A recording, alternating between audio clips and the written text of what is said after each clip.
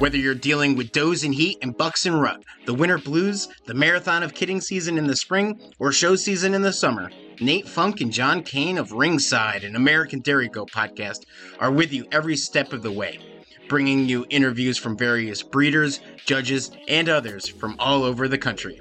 We're always covering the latest ADGA news and covering topics to help make us all better dairy goat breeders.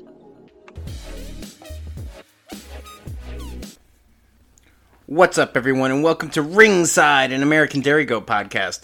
I'm John, and as always, I'm joined by my co-host, Nate Funk. Nate, how's it going? Oh, doing pretty good. Pretty good. Just living the dream up here in central New York. Yeah, I hear you. Well, we have a past New Yorker that is now living in Pennsylvania joining us this week. We have Joan Stump of Stump Hollow Farm. Joan has been breeding dairy goats in Pennsylvania since 1981, when they started with an Alpine doe and Toggenburg wether. The family quickly decided they wanted to show and invested into their Alpine herd. Years later, Joan and husband Harold traded in the Alpines for Guernseys, and Joan has been the cavalier for the breed since. Joan is the current treasurer of Guernsey Goat Breeders of America and was an integral part of getting the Guernsey breed recognized by ADGA. I personally am proud to own 2 of Joan's does and can't wait to learn even more about this breed that I have added into my farm. Welcome, Joan Stump. Good evening. Did I get that all right, Joan? Well, I was never a New Yorker. No? Oh, I thought you were. Pennsylvania Dutch. Pennsylvania Dutch, all right.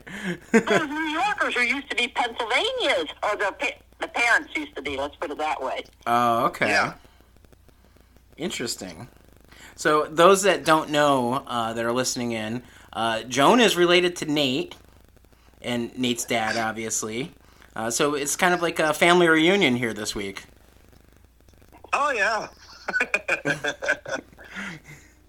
No, I'm going to try to correct you, but you were on a roll there. Once I get going, I get going. Yeah, I was going to say, it's Nate's grandfather who used to live down here. He's my father's brother. Oh, okay. Yeah. Well, yep. Joan, as always, it's really great to talk to you. I enjoy our conversations that we have over the phone here and there. Nate and I know who you are, but can we get an elevator pitch for the audience on who you are and how you got into dairy goats and eventually Guernseys? Okay, well, like I said, I was born and bred down here in Pennsylvania. Growing up, now this is something I probably never told anybody before, I lived within a couple miles of P.K. Fisher's farm. He was the nation's largest, maybe even the world's largest breeder of Palominos. Ooh. Many of those animals to movie stars for the Westerns. That's kind of what got me started. I mean, I was always a horse girl, lived on horse farms even when I was just a little bitty thing. And, like I said, it got me interested so that in high school even I started reading everything I could find on breeding for color. In the back stacks of the library where they had the books on genetics and stuff like that. Soon after I got married, a couple of years after I got married, there was no way I could breed horses. I just couldn't afford that. I started breeding Persian cats, and I was breeding them for color, basically for the cameos, shaded silvers and cameos, and the cameos are the gold colors. Oh, wow. When we moved out here to the country, my husband, within a few years, my husband decided he was going to build a barn for his antique farm implements. And when he did that, he went and stuck a little stall in there, decided that we should, as long as he had a barn, we should have some sort of animal. And since, we had lived with his grandfather on his grandfather's farm for a while, and he had sheep. and there was no way I was having sheep. So, and this township, I couldn't even have a pony because I didn't have enough land to meet the requirement. So for some reason, don't ask me how he got it into his mind that he was going to have, we'll get a couple goats. That was not something I was in favor of at first. My experience with goats was as a girl, and this was when my father's older sister, and Nate's grandfather's older sister, had two. Aunt Marion had two goats that she used to keep the woods at bay, and they were not nice guys at all. So I was really, kind of, I didn't know that I wanted to do this. But I went with my husband to the 4-H fair, the local 4-H fair, and we met a few people, and we visited a few farms, and still wasn't really into it and everything. But then we went up to visit Nate's grandfather, Aunt Mary and Uncle Willard, and he took me over to see Nate's father, David, and they went and dropped 3-day-old baby goat in my arms, and that was the end of it. So we have Dave Funk to thank, huh? Yeah, but I had to have one. So we went and found one of the 4-H families, picked up this little alpine doe. Her name was Snowflake, and a little Tog Weather to go to keep her company. Mm-hmm. And that was kind of the start of it. And then it snowballed from there, huh?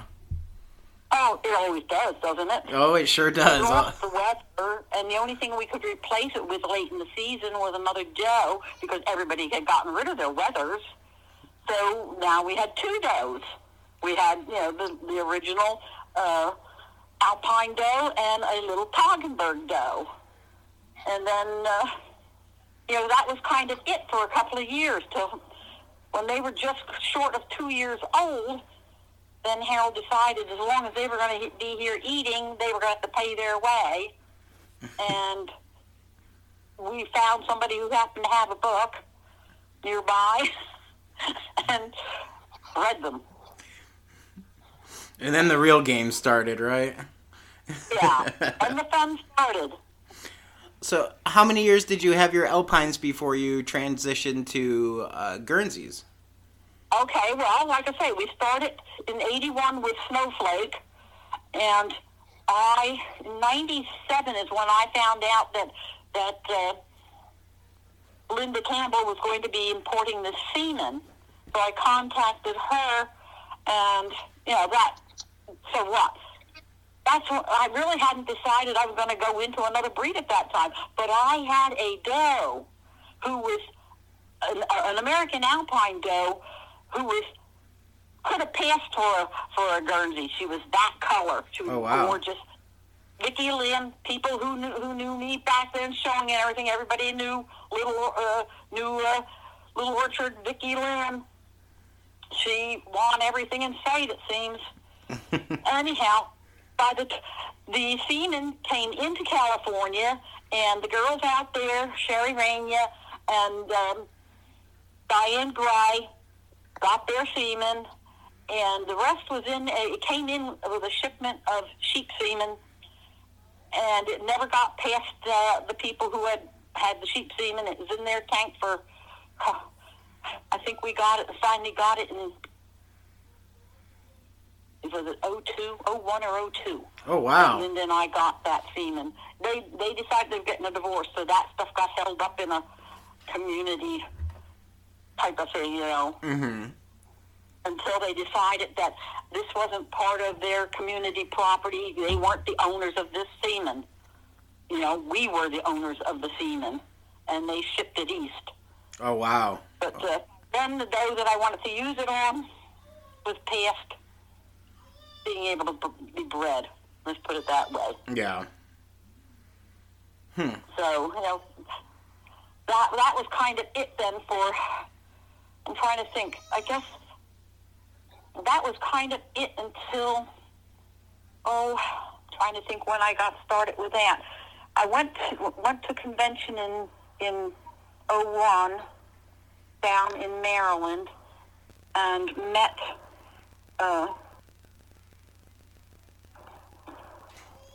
my mind goes completely blank. John and Hillary from England. Oh, okay. And got to talking to them, and they, meanwhile I'm emailing back and forth with Christine Ball, and she's the gal who sent the semen. She's also the gal who arranged for the frozen embryos to go to Canada that eventually became the herd for Southwind. Oh, okay. So that's, I got interested in that, more interested that way. When I found out that these animals from Southwind were at a farm only 20 minutes from where my brother lived, up there in New York, why I decided, I got a hold of them and asked if I could come visit. And that kind of started it there. And eventually, within that year, I arranged to buy the first buck, twin Panzer. Okay. So 02 was probably when I really got, into breeding Guernseys. So you went from just looking to buying a buck pretty quick. Well, yeah. Well, at that point, let's put it this way. Actually, the year before, back in '97, when this semen when we were ordering this semen, we ended up having to join USDA Scrapie program. That was a requirement. Mm-hmm. Oh, wow. So anyhow, okay. In '01, I had decided, boy, maybe I can, it's only, 4 hours away. I've done that before to get does bred. And I made arrangements, and Southwind decided, you could bring a couple of does up to be bred. I had to clear it through the Pennsylvania USDA head guy, who contacted New York's head guy, and then got back to me and told me, you can do it, as long as you go up there and come back the same day. Oh, wow, okay. So that's what I did. And out of the 3 does I took up there, one of them decided, no way is that guy with the big horns coming near me. See, and I think that's something some people don't realize, is some of these Guernseys have large horns on them. Right, and she normally the shadow of those horns, off to the side. She couldn't turn around and see him, but she could see the shadow, and there was no way she was going to let him touch her. And the other 2, I had no problem. They got bred. Doe number 1 evidently sank the pregnancy at about 6 weeks, and doe number 2 gave me 2 buck kids. Of course. Of which died within a couple of, in less than a day, actually. The vet seemed to think he had probably faulty kidneys or something. Anyway, but, then I thought to myself, gosh, darn it all, this is enough of this. That's when I went up, like I say, that spring of '02. That's when I went up and decided, okay, I'm getting my own buck. Mm-hmm. So that was quite the process, obviously, having to go through the USDA, and I don't think people realize just to get the semen and the embryos over here from England was quite the feat. I mean, this was a pretty special thing to get this breed over here. Oh, yeah, especially, like I said, especially the Southwind herd. Mr. Skolnick he got introduced to the Golden Guernseys when he was over there at a livestock show, and he bred standard-bred race horses. So he was over there evidently at a horse sale, and somebody took him to one of the, trying to think what do you want to call them over there. It was like a farm that had all these animals, had like its own little zoo. Okay. And he saw them, and he was very, very into rare breed cattle. he was one of the first people into the boar goats, all of that kind of stuff. And the man had money. Yeah. So, Okay. from what Christine Ball told me, it took, I forget how many years, but tens of thousands of dollars to get this done. Have these embryos produced and shipped to Canada, and he sent his boar goats up there to be implanted, and then not boar goats, I'm sorry, he had Spanish meat goats up there to be, implanted and then brought down here. And from what I had heard from the farm manager, not all of those took. So what they ended up with, when they went to implant the embryos, they found that all the embryos from the one buck they had collected from 2 bucks, the 1 buck were all not viable. Oh, wow. So all the born were all sired by the same buck. Wow. And I think 4 different does. Okay, so they were still able to get some kind of genetic variance. They should have been able to do some line breeding. Yeah, for sure. And I mean, also, we're trying to have Christine find some bucks that could be collected for semen to be sent over. Mm-hmm. Currently, or? No, this was back then. I know. I remember. Laura was saying about needing. I think they had gotten semen from 2 different bucks up there. In fact, one of the semen, she had ordered like 20 strolls of semen and everything, and 25 came in because I took 2. I said, don't destroy them. I said, I'll take the other 5. So I bought the other 5 from her. So, cool. So circling back, for those that are listening and don't know the Guernsey breed, what sets the Guernseys apart from the other standard breeds? Well, I say they're like I said, kind of a moderate-sized animal, very, very nice personality, very gentle, nature and everything. They are they've been. Some years ago, Dr. Spangenberg had contacted me about. He was looking for hair samples to send to, I think it was Cordova, Spain University, because they were doing DNA of all the European goat breeds. And they could not, at that time, they could not get Golden Guernsey DNA from England because of hoof and mouth.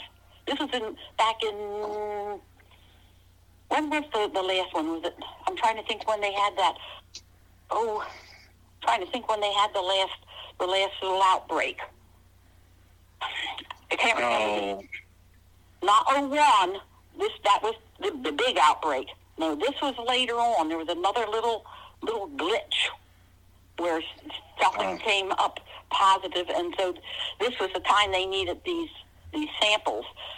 I gave them what I had here, because I had 2 bucks here, and at that time, Nina Schaefer had gone up to collect the bucks up at Southwind, so she got hair samples from a number of the bucks up there and brought them down here to me, and I sent this all off to Dr. Spangenberg, and he shipped it over to Spain, and the results are that the Guernsey goats are unrelated through mitochondrial DNA, unrelated to any European Swiss breed.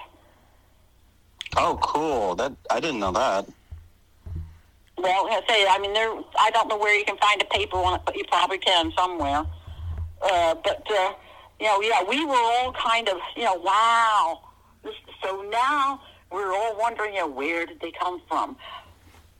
Thinking, now the theory is that they are descendants of Maltese goats who are, descendants of goats from Syria who are very much the same color, the long hair, the very similar type of goat, particularly to the Maltese there, very similar.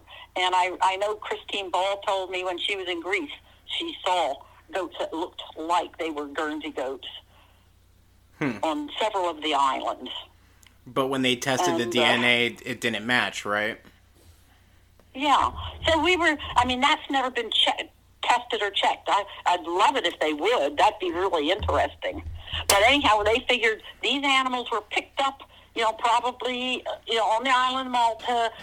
Sailing ships used to go all along the coast of Europe and out through Gibraltar and up, up to Britain to get tin. They needed tin to make bronze. So, they probably stopped off at these Channel Islands, dropped off dry goats, picked up, fresh ones, because, in those days, ships carried their own milk and meat supply. Right. Right. So we figured that's probably how the original animals were brought there and could have been for hundreds and hundreds of years. So you've mentioned a couple times golden Guernseys and British Guernsey and all that. And listeners might get confused because they hear the terms British Guernsey and golden Guernsey and just Guernsey. What are the differences between those names for Guernseys? Okay. The golden Guernsey is the purebred animal. Those were the animals that were brought over from the Isle of Guernsey and a couple of the other islands where they were predominant. And usually right after World War II, they started importing some of these animals. There were several breeders who were really interested in that, and that happened. Like I say, right after the war. They were all registered at the Golden Guernsey Society on the Isle of Guernsey. They had their own books and stuff like that. In 1975, though, the British Goat Society accepted the Golden Guernsey as one of their official breeds and opened books for them there. Then they closed the books. Nothing else can get in there. When some of the breeders decided they wanted to improve them and cross them onto some of the other Swiss breeds and everything, they opened the British Guernsey book. Okay. So anything that's been graded up goes, no matter how pure it gets to be, it goes into the British Guernsey book. Kind of like American. Well, we... Kind of like the American Alpine or the it's British because it was Britain. Yeah, it'd be similar to doing that. Okay. Yeah, that's what I mean. It'd be similar to, because it was Britain, the breeding up to British. Here we're in America, in the United States, we breed up to American. But they all go into the same book, the Alpine book. Right. They're over there, they had two separate books. Oh, okay. One for purebred. Oh. One for British. Interesting. They do not have anything like experimental. There is no such thing as an experimental book over there. Okay. Anyhow, then, like I said, so that's your purebred Golden Guernsey and the British Guernsey. What we decided we were going to use is just the word Guernsey. Mm-hmm. Because Golden Guernsey is a registered name. That would get us a lawsuit. Ah, okay. Same thing had happened with the cows back in the early 1900s. Unless your animals were registered with the Golden Guernsey cattle business over there, you could not use the word Golden Guernsey. That's why we started over here, the Guernsey cow. Interesting. Okay. Thing. So anyhow, we decided we're just going to call them Guernseys. So, you couldn't call them American Guernseys because then when you bred them up, then what would they be? American Guernseys? That doesn't make sense. Right. Using the word just Guernsey, then when we do have a breeding up program and everything, then they can become American that way. No, I like that. It's a smart idea for sure. I understand the book is going to be kept open so you can breed up to purebred status with the Guernseys. Oh, cool. Wish they'd do that with a few other breeds. So I thought there were a couple that were. I don't know. Unless they just recently closed them. No, there are a couple. I think La Mancha you can, and I wasn't aware of off the that. top of my head. So you're saying I can breed, well, I'll use like Oberhasli on one of my Guernsey does, and then I breed it up to American, and then eventually it'll be purebred? Yeah, maybe over here you can, but over there that would not be allowed. Right. Only one cross allowed, and it has to be a doe to a purebred buck. Gotcha. Okay. Very interesting. It's very interesting. It's almost like they treat Golden Guernseys and British Guernseys like two separate breeds over there. They treat them as two separate breeds. Okay. So, Guernseys were on display this year at Nationals, and presumably will be on display next year at Nationals, but then they'll be ready to hit the big stage and be shown. Do you think do you think you'll attend the national show where they debut?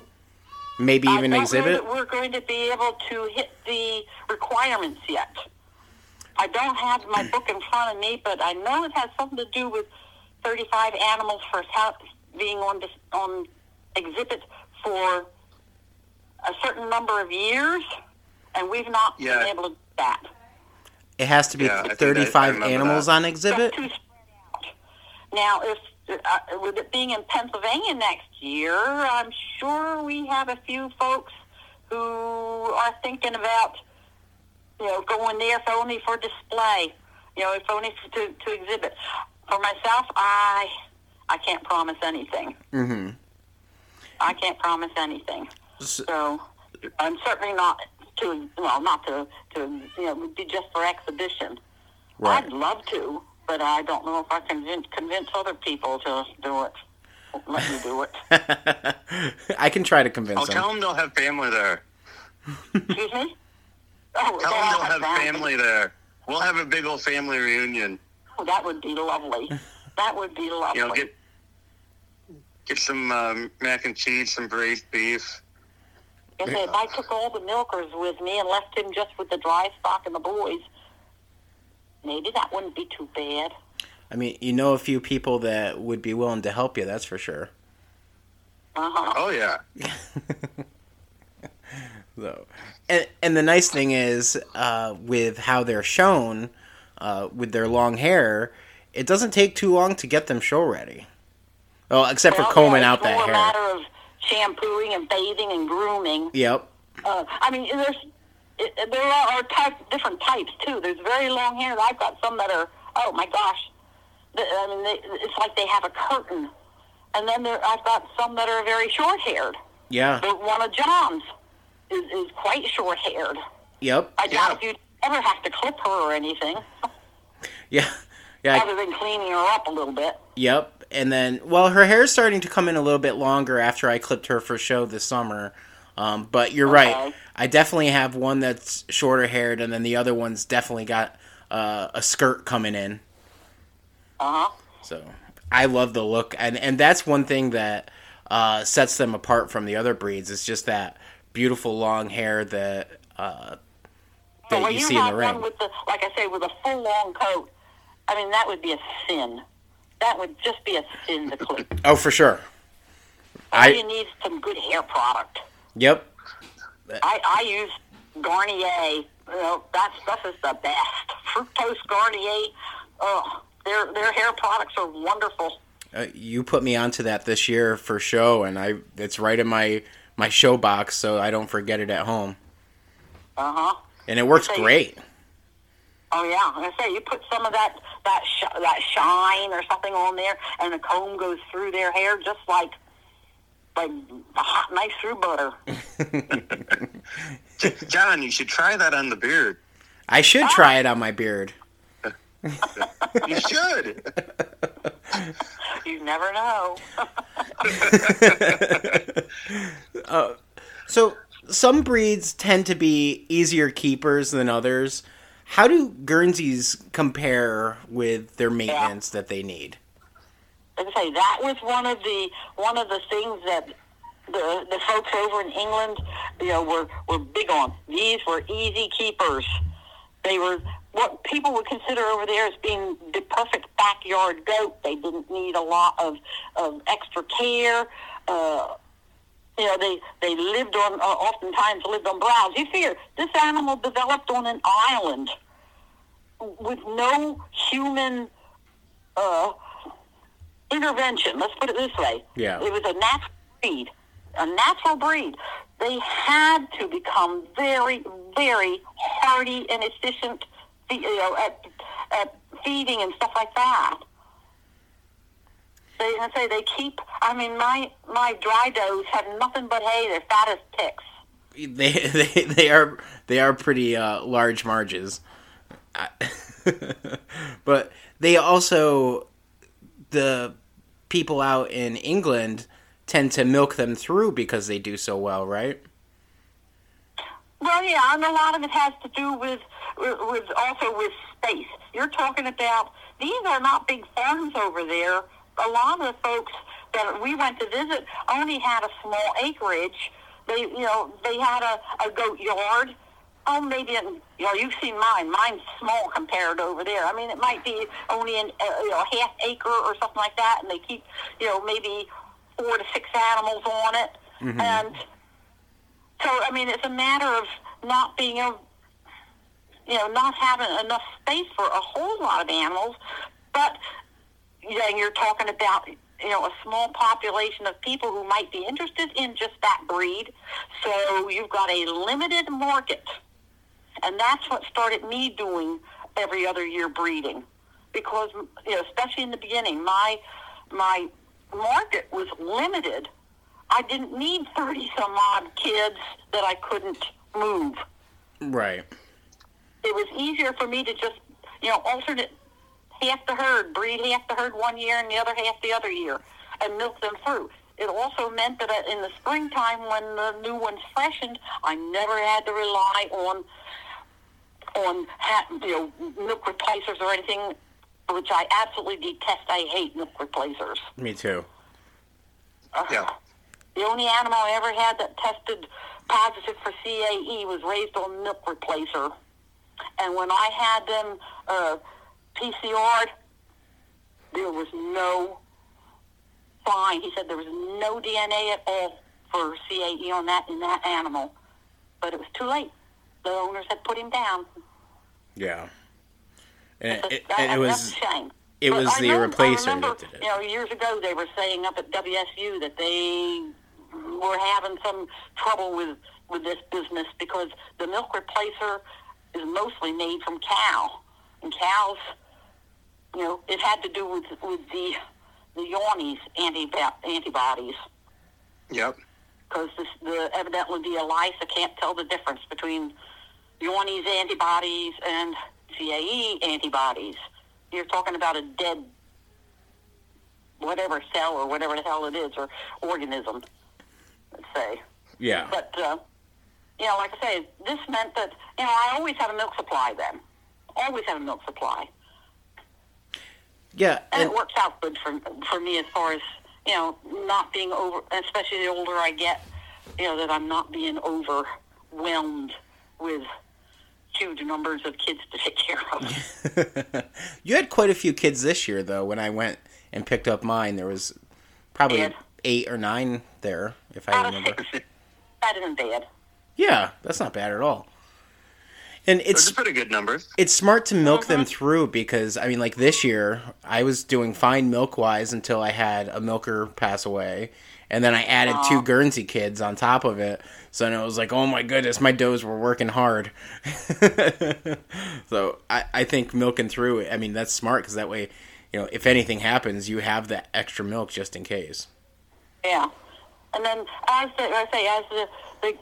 eventually those new fresheners catch up and they're able to more than produce what the kids need and everything. So I gradually just dry the other ones off, the milker throughs. I dry them off like one at a time or something like that until they get a year off. Speaking of the milkers and the milk, how do you feel it compares to, say, like the Alpine milk that you used to be drinking? I did Alpine for almost 20 years. So, I liked my Alpines and everything, but it was like having a Holstein compared to a Guernsey. Guernsey. Yeah, the milk is much nicer. It's richer. It's so sweet. I had a couple of those out there. Their milk it's got such a lovely taste, and it's so sweet you'd swear there was honey or something in it. Oh, wow. Do you done a milk test? I'm not any longer. I was. Were you? Until about 10, I think, when my milk tester, the district guy. I don't know what I want to say, and it won't come to me. He passed away very, very suddenly. I'm sorry. The new guy did not want to be bothered with my little half dozen animals. So I was going to ask what your weights were and I'll tell you what butterfats were. The first crosses and the second crosses, you want to talk about hybrid vigor. They milked like fools. I kid you not. They were going to town. I had a couple of them that were doing close to 4,000 pounds. Oh, wow. Really? Oh, yeah. Wow. They were, as you breed up, you're going to lose that hybrid vigor, and you're going to end up getting these animals. About the third or fourth generation started getting smaller. Right. The first cross and second crosses were good size. They were like kind of Alpine sized, but then they start getting a little smaller because this isn't an Alpine sized right. goat. And as your size came down, so did the production come down a bit and everything. But they still do decent. The two best milkers I have out there right now, and I dropped back to milking once a day after I weaned the kids at the end of June. And okay. So I've started milking only once a day. And those two were doing, oh my gosh, Hummingbird was doing over a gallon a day. For weeks after that, I could not, I actually had to, and the other one was doing close to a gallon, and we're going through these 90-some degree days and everything, and I thought, they're going to kill themselves. So I actually was cutting them back. Okay. I wouldn't milk them out for about 3 or 4 days, and not all the way out. Make them drop their production back. Right. And that really helped. They're still doing the Hummingbird's doing close to 6 pounds a day once a day, and the other one was doing today she did just short of 5 pounds. So, Okay. that's enough. It's more milk than I need. Yeah, exactly. It's just you and your husband Harold there, so.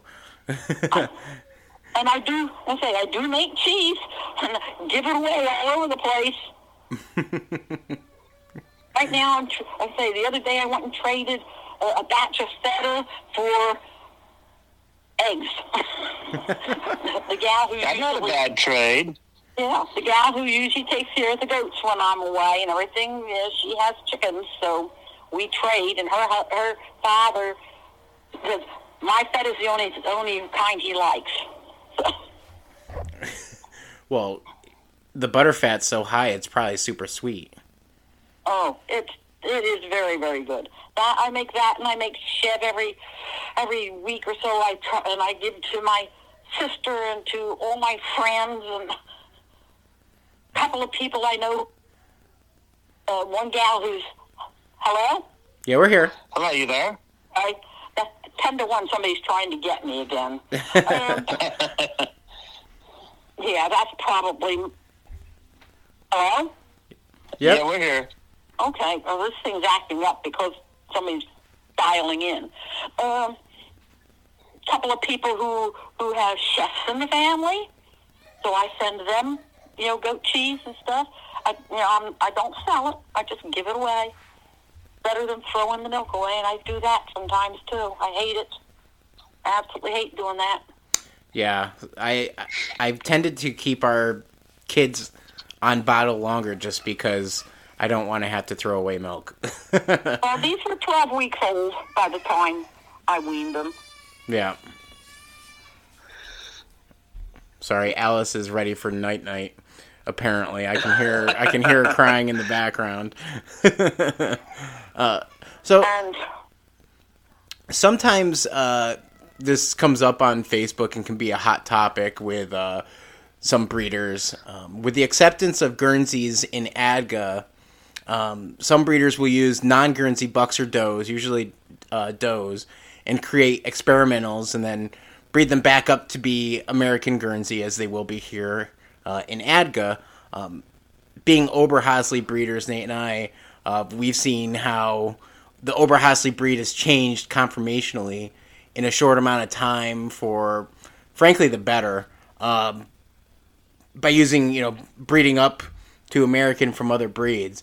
I know some Guernsey breeders do it now with success. Are there any concerns with this method for the Guernsey breed?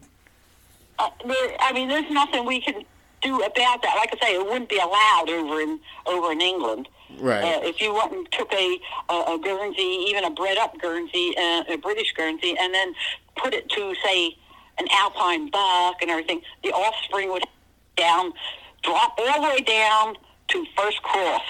Right. And then work its way up. Like I say, there is no experimental book over there, so, their system is a little bit different.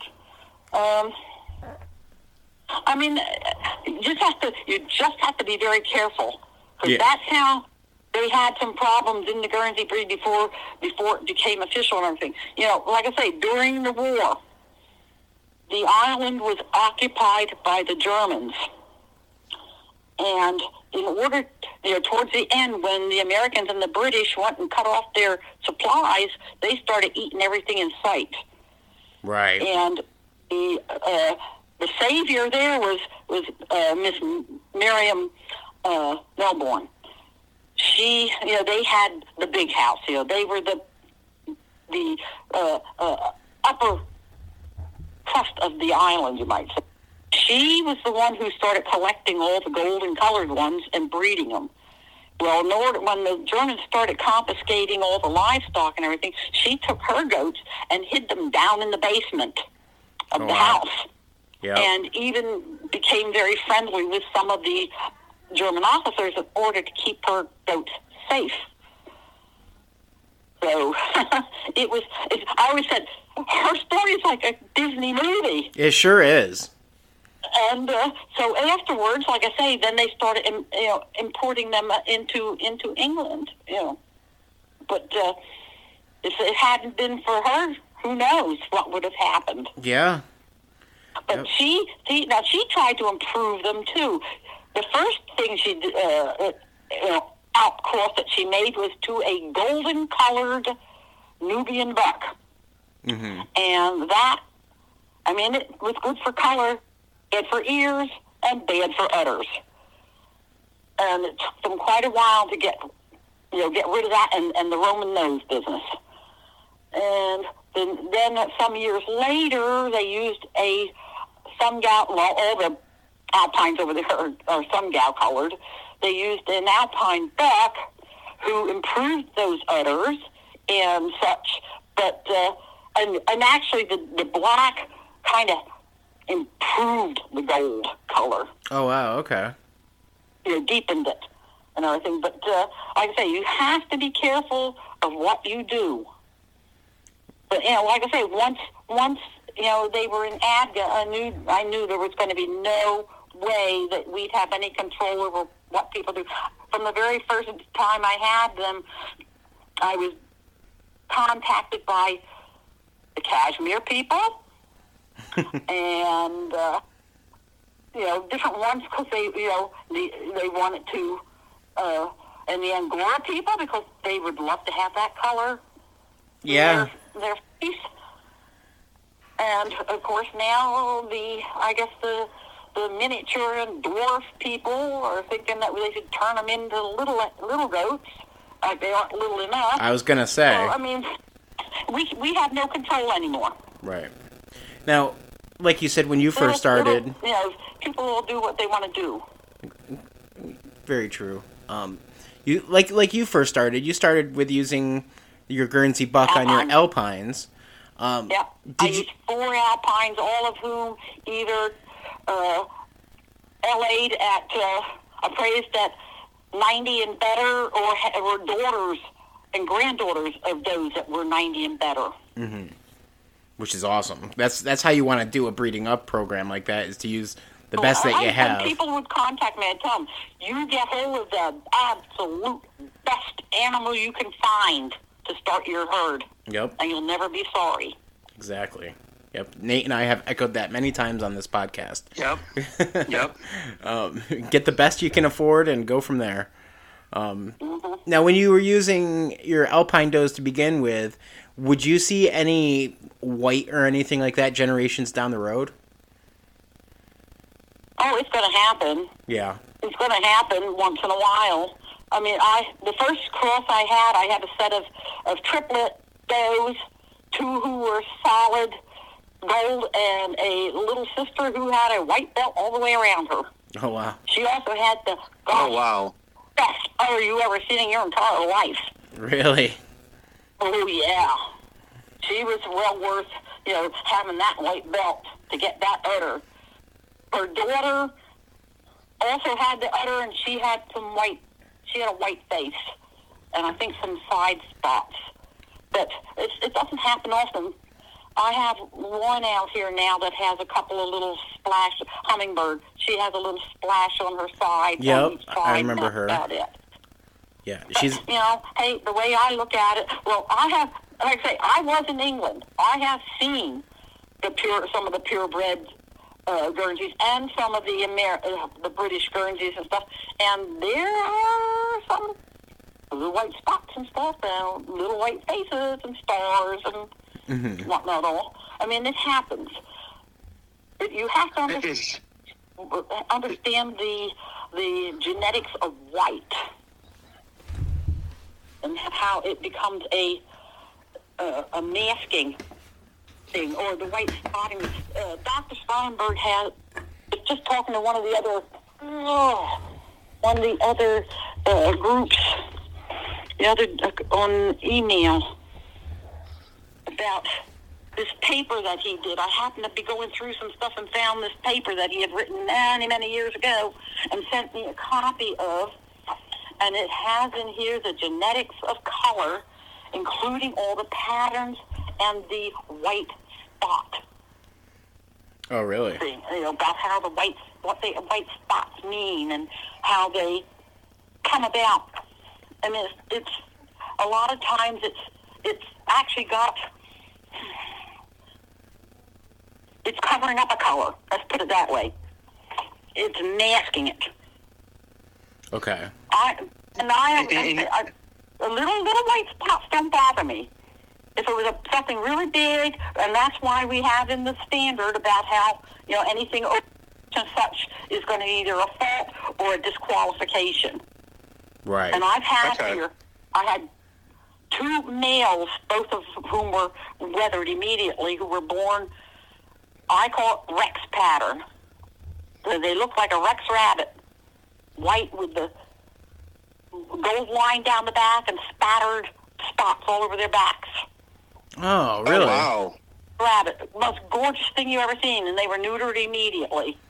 But the first time I saw that was actually up at Southwind in the purebreds. Really? Recessive genes. You can't control them. Right. That's up to you whether you decide you're going to destroy a perfectly good animal because it's got a white spot on it. Right. Me, I don't milk spots, so it doesn't bother me. Yeah, exactly. Well, I mean, I prefer solid colored, really, but I'm not going to destroy an animal because it has a spot. Well, and speaking with some other Guernsey breeders that have used Oberhasli, they've said, sometimes that black can come back the black chamois color will come back, a generation or two down the road. It can happen. But they've said it's pretty rare. Mm-hmm. So, I mean, the gold is a super dominant color. I sold 2 does to a couple some years ago up in Vermont. I don't think they're in goats any longer, but I sold them to them bred to some of my good bucks, good golden Guernsey bucks, and the one came with 2 kids that were gold with black legs. Really? I've seen it. I've never seen anything like that, but it can happen, evidently, because basically, I mean, a lot of my animals, my alpines were black and white, but the last alpine buck I used on the herd was a Chamazé. Okay. So, right. Here along the line, there had to have been like I say, this is, you got to understand about these, about recessive genes and stuff like that, where how this happens. Right. Yeah, and I know with some other breeds they've done a lot of research on different color variations and all that.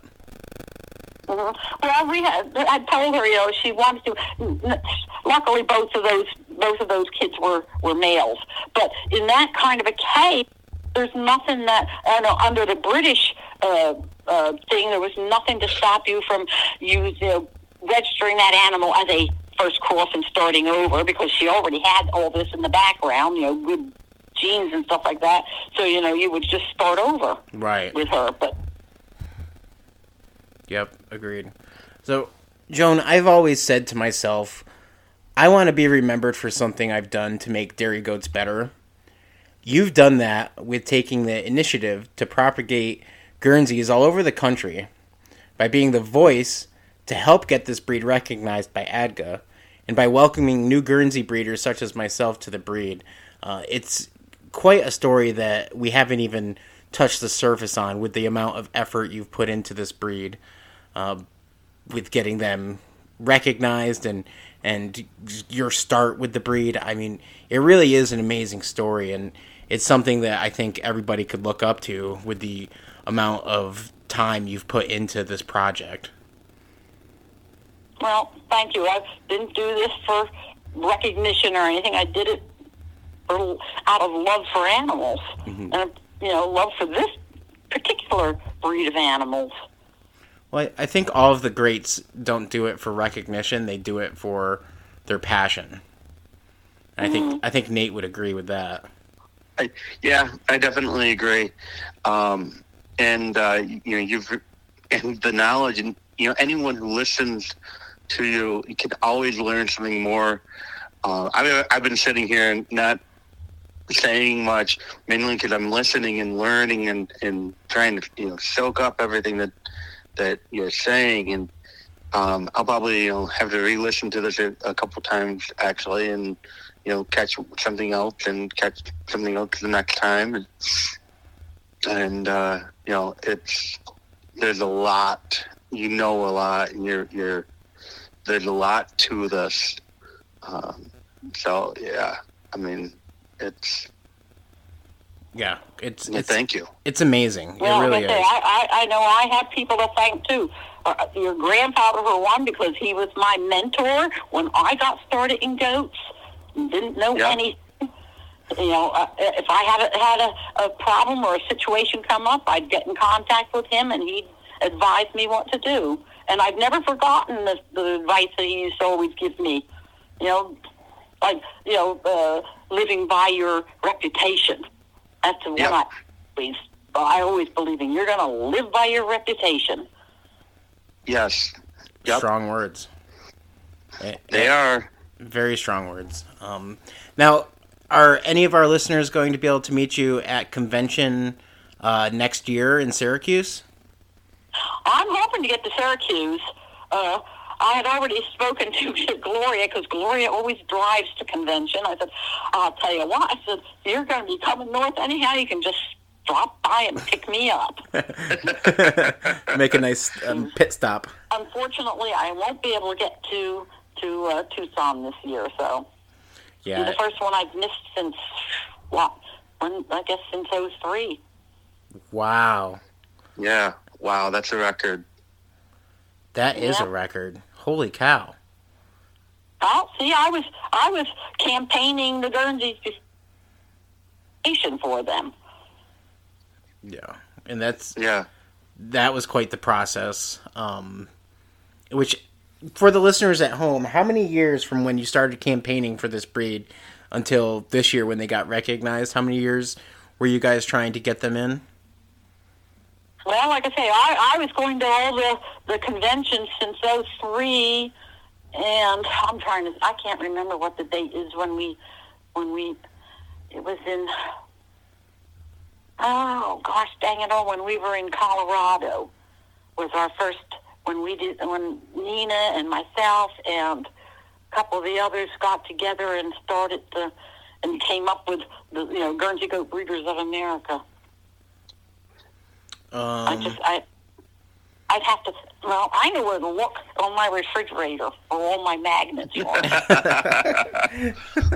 I always get one for every convention I'm at. You're gonna need a bigger fridge pretty soon. Yeah, Colorado was. Oh, this is awesome. 07. Wow. 07. So 13 years. 14. 14. Yeah. Well, 14, it was from 07 to 2021, 14 years before they started being able to be shown. Well, they were recognized in, I think when we were in Boise in 15? Yep. I think. You sure? Yep, because that was the picture you had with the table set up with all the information 19. about Guernseys. Uh-huh. Yep. So, Were you Boise in 19? Excuse me? Oh, yeah, I was there. Boise was in 19. Well, it's been in Boise a couple of times. Yeah. More than It has been. 13. It has been. Was it 13 and 15 and 19? I think it was 13. Maybe not.